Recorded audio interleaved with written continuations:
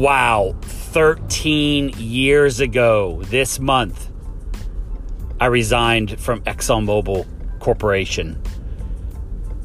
It hit me just driving home today when I was getting some LinkedIn congratulations on my anniversary. And I'm like, what is this about? And I looked at it, I'm like, oh, I've been with PPG Benefits for 13 years. I'm like, oh, okay. And then it hit me what I was doing 13 years ago that changed so many things for us, for me personally, for our family, and hopefully lots of other people that we've interacted with. And I thought I'd just talk about it because, man, I remember 13 plus years ago where I was in my life. And this may be helpful if you're considering making a scary change or an adjustment or a pivot. This may help. I don't know. But I thought I'd explain it because there's a number of analogies that and this is totally unscripted. I just, on the way home here, 5-10 minutes, I thought I'd just get some quick things out. So the first thing is, I remember I was comfortable 13 years ago. I was very comfortable. I was paid, and I'll share some stats just to give you context, but not to brag at anything, just I was making 13 years ago for ExxonMobil Oil Corporation. I was a sales executive. And at that point, I had 17 years experience with the company, a variety of roles. I was living in Richmond. I was getting paid $130,000 a year as my salary.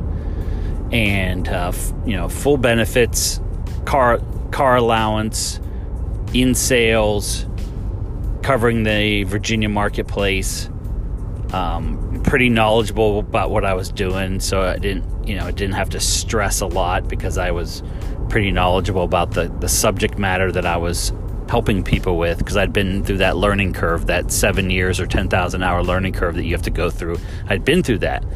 So to be honest, I wasn't really working, so to speak, 5 days a week like I was, because I've always been one to work hard. So it wasn't like I was taking hooky days off, but it just didn't feel like it, because I was running on 7 out of 8 cylinders or 6 out of 8 cylinders because I was so proficient at it. I didn't have to work that hard, and so I was comfortable, had good recognition at ExxonMobil, was making a really good income. That's 13 years ago, man. Holy cow, $130,000. At that point, was married, no kids, and just realized at some point leading up to that moment, the actual date that I resigned from ExxonMobil was September 17, 2007. That's 13 years. Yeah, 2007. That's the actual day that I looked it up. So it's, why did I do it? Why would I do that? Looking back, because I probably, I don't know, maybe could have retired at ExxonMobil.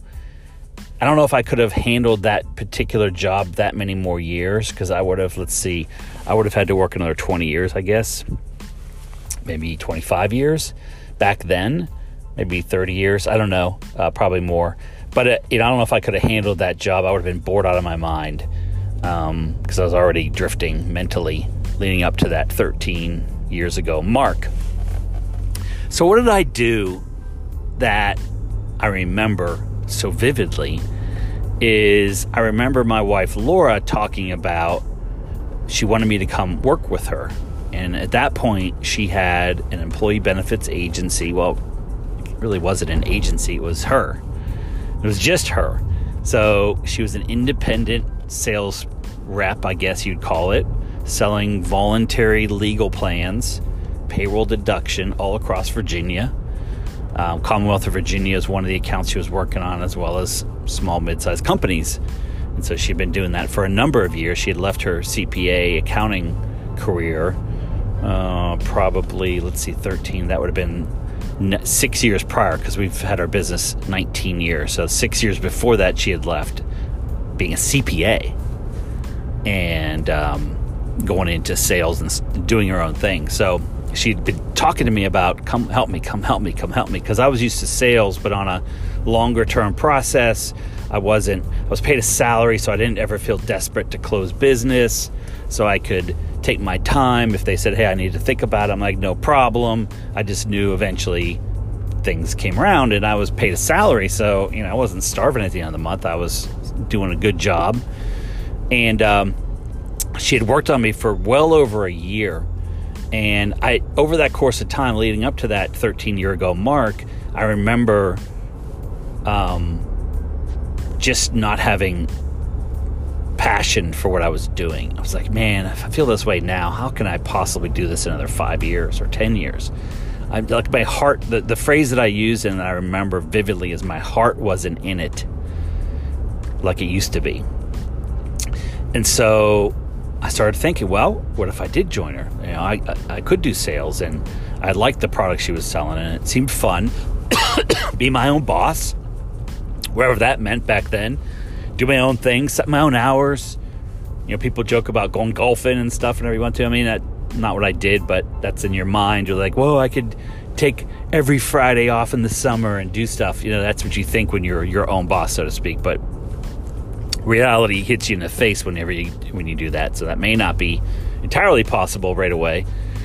The other thing I was waiting for, I kept saying, it's just not ready. Just not yet. I said, saying, Laura, when you get to this point, then I'll come over. When you get to this level of income, then I'll come over. Because then, I'll be more comfortable because we'll have the income coming in from you, and then I'll do it. And when this green light is green, then I'll do it. And then this second green light has to be green, and then I'll do it. So it was always like I was waiting for all the lights to turn green and give me that sign. And that was the other vivid thing I remember. Not having the heart for what I was doing, and then waiting for all the lights to turn green. And that was the biggest one for me, because all the lights don't ever turn green. I kind of figured that out after over a year, maybe, or a year and a half of thinking, contemplating, talking, thinking, back and forth. The lights don't all turn green. And the time to make a move isn't when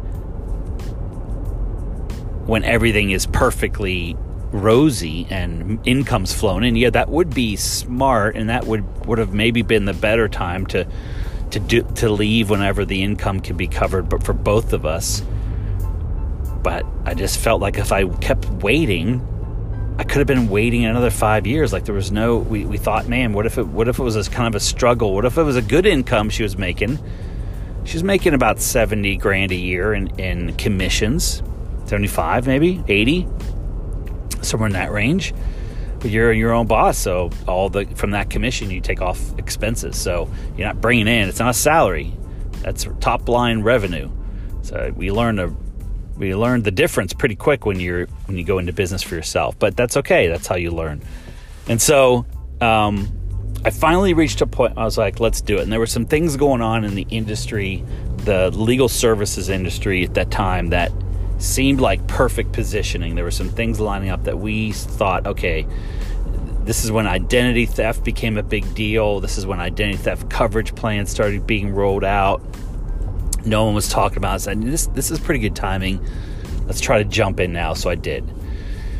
And so what I would share is that what really helped us make the transition is I said, I don't want to feel pressured every month to make a sale, because in benefits or voluntary, you can't always control the timing.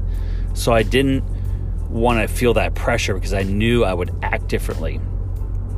And so what we did is we took a small home equity line of credit. And this is Laura's idea, that every month she was going to pay me a base salary of $5,000, which was half of my normal income, right? But it would come out of our home equity line of credit.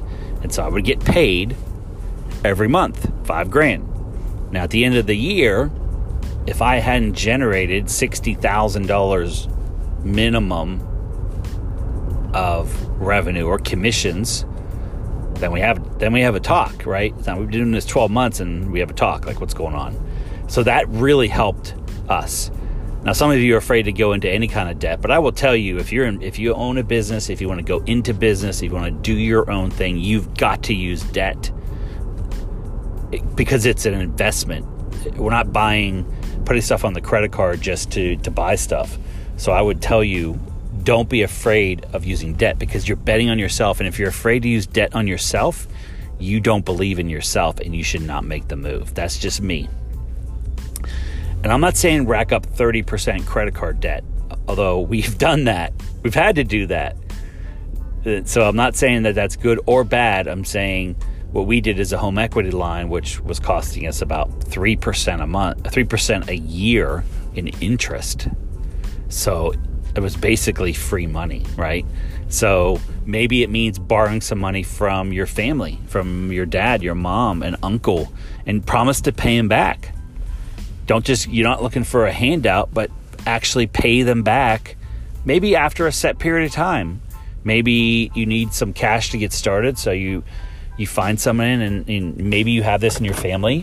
Find an uncle or a sister or brother or someone that wants to take a bet on you and go, look, I'd like to get a $25,000 loan and I'm going to pay you back after the first 6 months. I'm going to start paying you back $300 a month and whatever. Be creative and give them pay them 5% interest on the money, or it's 8%.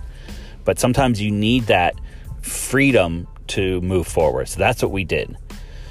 And so just kind of wrapping up, I will tell you that it has not been easy. Like you hear stories of people on Shark Tank or whatever, like, oh, we launched our business and 6 months later we had $6 million in sales and blah, blah, blah, with 35 employees. That wasn't us. But part of it, I think, is we've got some of it we had to learn ourselves in business. You got to learn some lessons that the only way you learn is the school of hard knocks. I'm not saying you purposely put yourself in that position, but you do that. I think we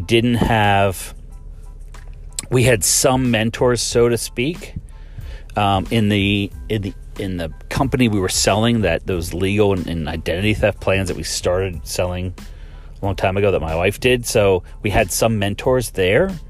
We did a lot of training, a lot of traveling to training. But, we learned a lot in that process and we made mistakes. So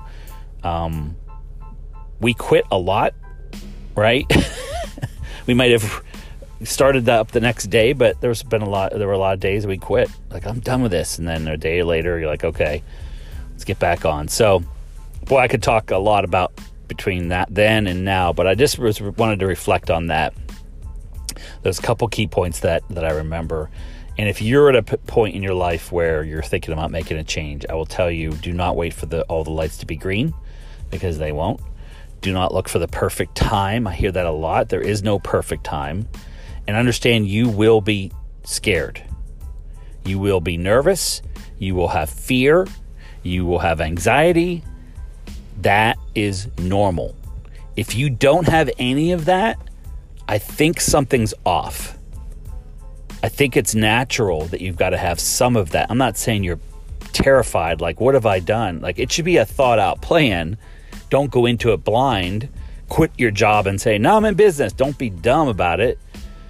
But after you've thought it out and strategized and laid the pieces out, understand there will be missing pieces in the puzzle. It will not be set for you, and you will have to figure some of it out. But the reason I did it is I said, I looked back at my career and said, look at all the things I've done, and I've been pretty successful every time I've done it. It's never been easy. I've made mistakes, I messed up, but I did get through it and I did succeed. Why would it be any different now? Like, that was what I finally realized. Like, I don't know everything I'm going to do. I don't know all the answers. I'm going to be on a steep learning curve, but I'll be okay with that.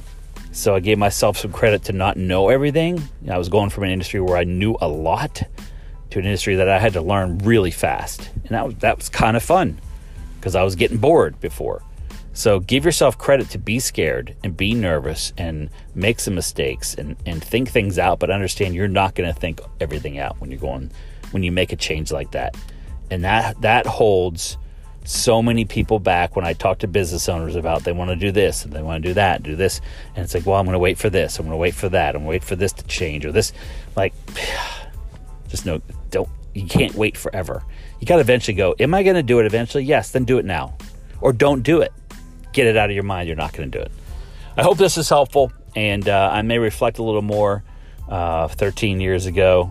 Some funny stuff that I can think of right now that happened in this journey, but I thought this might be helpful to some people right now because of COVID and what's going on with people losing their jobs and just thinking about changes. I think this might help in some small way. And where I am now is we have a company with 5 employees. We have we have full benefits package. I love what I do. Provides a really good income for my family and others that in my company that we pay. And we help a lot of people, a lot more than I did when I was selling oil.